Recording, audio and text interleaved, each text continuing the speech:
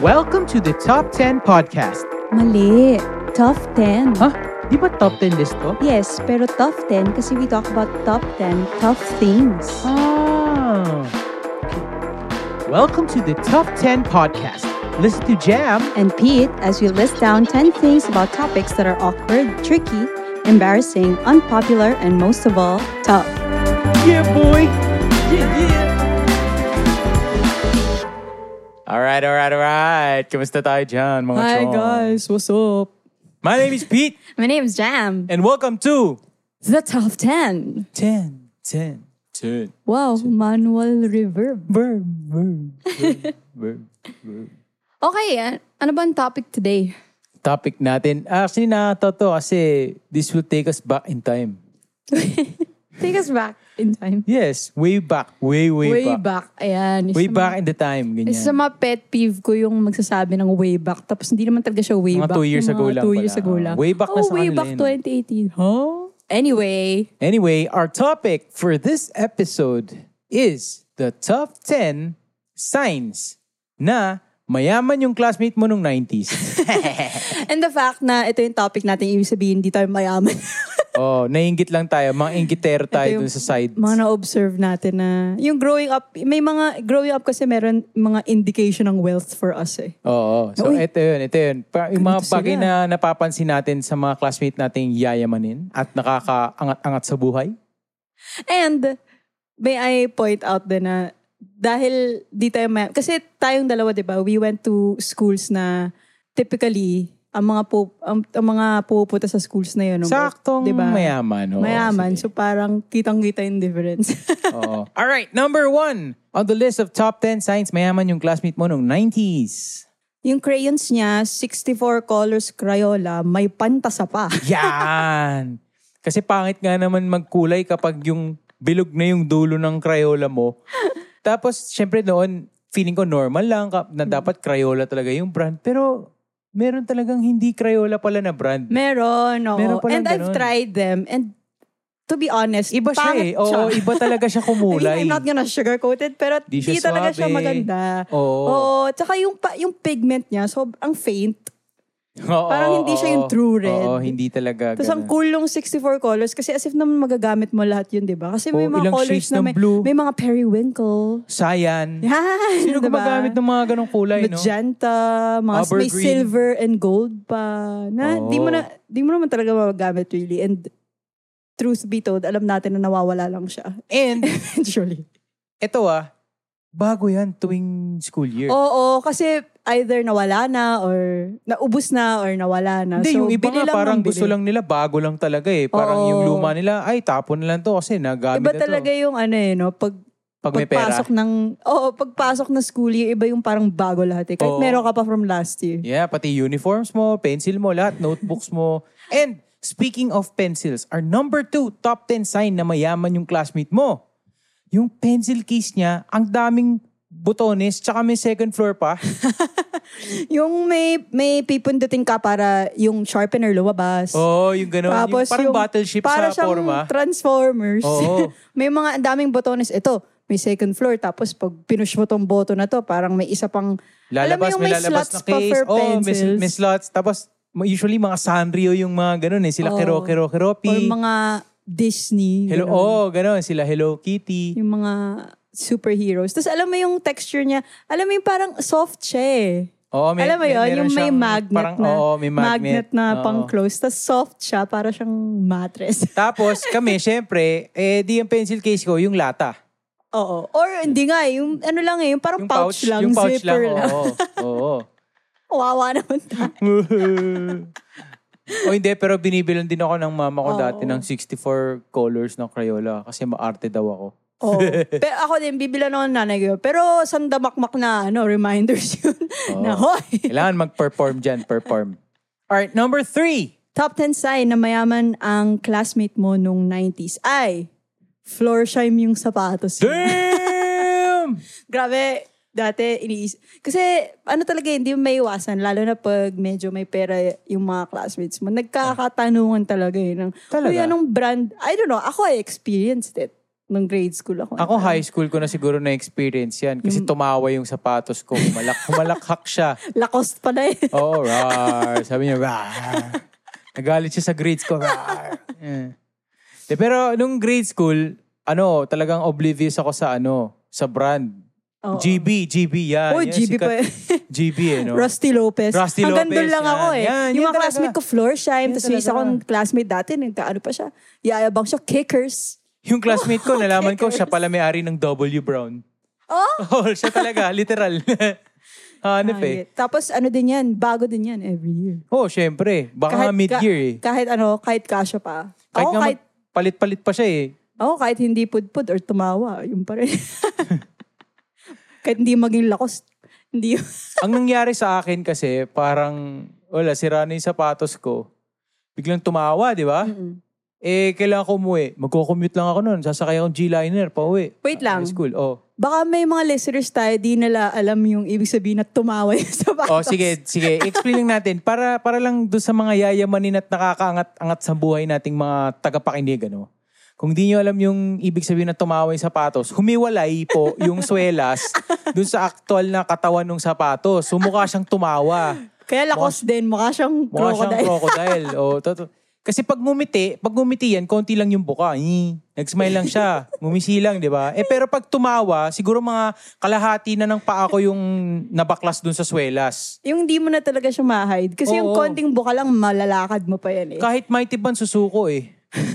Pero yung talagang tawa, ang hirap na ilakad. Kasi sasabit na yung matatot. Mahirap talaga siya ilakad kasi pak.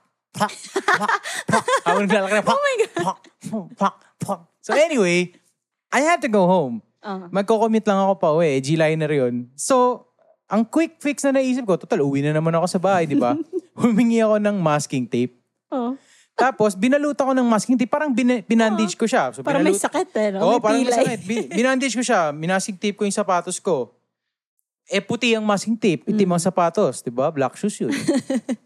Habang naglalakad ako, ang sakit sa mata. Kasi nakikita ko. May stripes. Yung kaliwang pa ako, may masking tape. Yung kanan, wala. Di pinantay ko na lang. Matalino. Pang yan Mentos Pinantay ko na lang, 90s, diba? Mentos. The fresh. Anyway. Moving over to the number 4, top 10 sign na mayaman yung classmate mo nung 90s. Tiger yung lunchbox niya. Yeah. Tiger yung brand hindi tiger na animal. Tiger yung brand ng lunchbox niya. Yung tiger kasi, ito yung mga yung patong-patong. Alam mo yun, Japanese yung brand term. ba ang tiger? Yeah, I think so. Oo. No. Mga siyang thermos. Well, that's another brand. Pero it looks like that. Like it's stainless. Tapos marami siyang compartments. Tapos hindi siya natatapon. Tapos mainit pa yan hanggang dismissal. Yung pagbukas nila ng lunchtime, may usok pa. Yung sabaw mapapasuka pa eh. Grabe, I remember talaga ako nung grade school. I remember begging my mom to get me one of these. Pero parang it was like, I don't know, like 2.5. Nung time na yun, mahal lang 2.5 So parang ayaw ni mom ako naiinis ako sa baon ko, putya. Hotdog na nga lang, nakahalo pa sa rice. Edi pink na yung rice. Nakakainis, diba? Yung pink na yung rice. Tapos pag yung normal na stainless na lalagyan, wala na, malamig na yun. Hindi na malamig sila. May mga sabaw pa sila. Tapos mainit yung sabaw, dude. Hahalo pa yung lasa ng stainless dun sa ulam mo. Ba't lasang kalawang to? Anyway, number 5. Sa ating top 10 signs, mayaman yung classmate mo nung 90s. Naka-uniform yung household help. Yeah. Yaya, please get my bag. Hindi, we're not, I mean, okay lang naman of course, okay magkayaya. Ako, may yaya din naman ako. Pero iba talaga yung makita mo yung... Legit eh. Diba? Legit eh. Naka-uniform Parang trained talaga sila eh. Kumbaga, alam mo talaga na meron silang structure sa household nila. May sistema sa bahay. May sistema nila eh. Tapos pag lumalabas sila, talagang mag-aara talaga. Dignified eh. Dignified. Hindi ito sa pangungutya o making fun of them Pero maayos talaga eh. No? True. At least yun, alam talaga na yun ang sundo nila, di ba? At the cellphone pa yung mga yun. Oo. Well, wala pa nun. Deradyo. The radyo. Oh my gosh, meron talaga ako din nung 90s mga classmates. May radyo. Meron. Isa pang pala yun, indicator ng Mayaman yung classmate Di mo. radyo. Okay, halfway na tayo guys. Number 6. Etong sign na to, na mayaman talaga yung classmate mo nung 90s. Alam mo yung bag niya may built-in na stroller. Gets na gets ko yan kasi ako may time na hindi. 'Di ba yung yung alternative dito, 'di ba, yung ilalagay yung bag lang na normal. Tapos ilalagay meron mo lang kang siya stainless na stroller. Oo, yung na-fold na. Na may bungee cord pa. Oo, ipupulupot mo lang. So parang dati hassle ako doon kasi hassle talaga yun. Di ba? Kasi minsan pumipitik sa'yo yung pag hinihigit mo, napitawan mo, pipitik siya sa'yo Tapos pag di siya nasisecure, tapos, syempre, sa mga school, di ba, may mga stairs, ganyan-ganyan. So, when you drag it down the stairs, yung nahuhulog siya. Oo. Hindi. Hassle, di ba? It's gonna tip over to one side, tapos malalaglag from the stroller. Kung hindi maayos yung pagka-bungee cord mo sa kanya, malalaglag din yung bag mo, hiwalay. Tapos I also remember like begging for my mom to buy me one of those na may built-in strollers. And she would always tell me, her reason would be like, mas matibay kasi. Oo, yung stainless. Na kaysa sa true. built-in. Kasi yung built-in, pag nasira, palit ka ng bag. Palit ka na ng bag. Which made sense. Pero syempre yung hassle lang na dismissal, gusto mo lang mo, it's tatali ka pa naman. Oo. And then later on, nauso pa, yung aside from the stroller, convertible na siya. What do you mean? May backpack na rin na straps yung tama. bag niya. So, may choice yung classmate mo. Pag trip niya mag-backpack, ayaw niya maghila, susutin niya lang yung straps na yun. And then, stride na siya. Tapos ikaw, may ingay sa hagdan kasi hinihila mo yung stainless mo. Oo nga. Pero thank you pa rin sa lahat ng magulang na talagang umi-effort na makapagtaguyod sa kanilang mga anak. Of course. Alright, number 7. Meron siyang Trapper Keeper or Lisa Frank stuff. Okay, ito lang disclaimer. Kung hindi nyo alam kung ano yung Trapper Keeper, masyado pa kayong bata. True. Or Lisa Frank. Or Lisa Frank. I think di na nila din alam yung Lisa Frank. Pero yung Trapper Keeper, sobrang old school na talaga nun. So ano ba yung Trapper Keeper? Yung Trapper Keeper, para siyang folder na punong-puno ng swagger. Sobrang cool nun Parang may velcro siya sa flap niya, tapos ang dami niyang compartments, ang dami niyang pockets. Sobrang cool talaga ng Trapper Keeper. Pang-organize siya ng mga kung ano-ano Tapos may iba-ibang design, ganyan. Oo. Si Lisa Frank naman, it's like, siya yung cool, colorful, may mga kitten, may mga dolphin, animals, ganyan, unicorn, colorful. Tapos madami din siyang pang school, usually school supplies talaga yung mga minamanufacture niya. Like, may mga binders, notebooks, pencils, ganyan.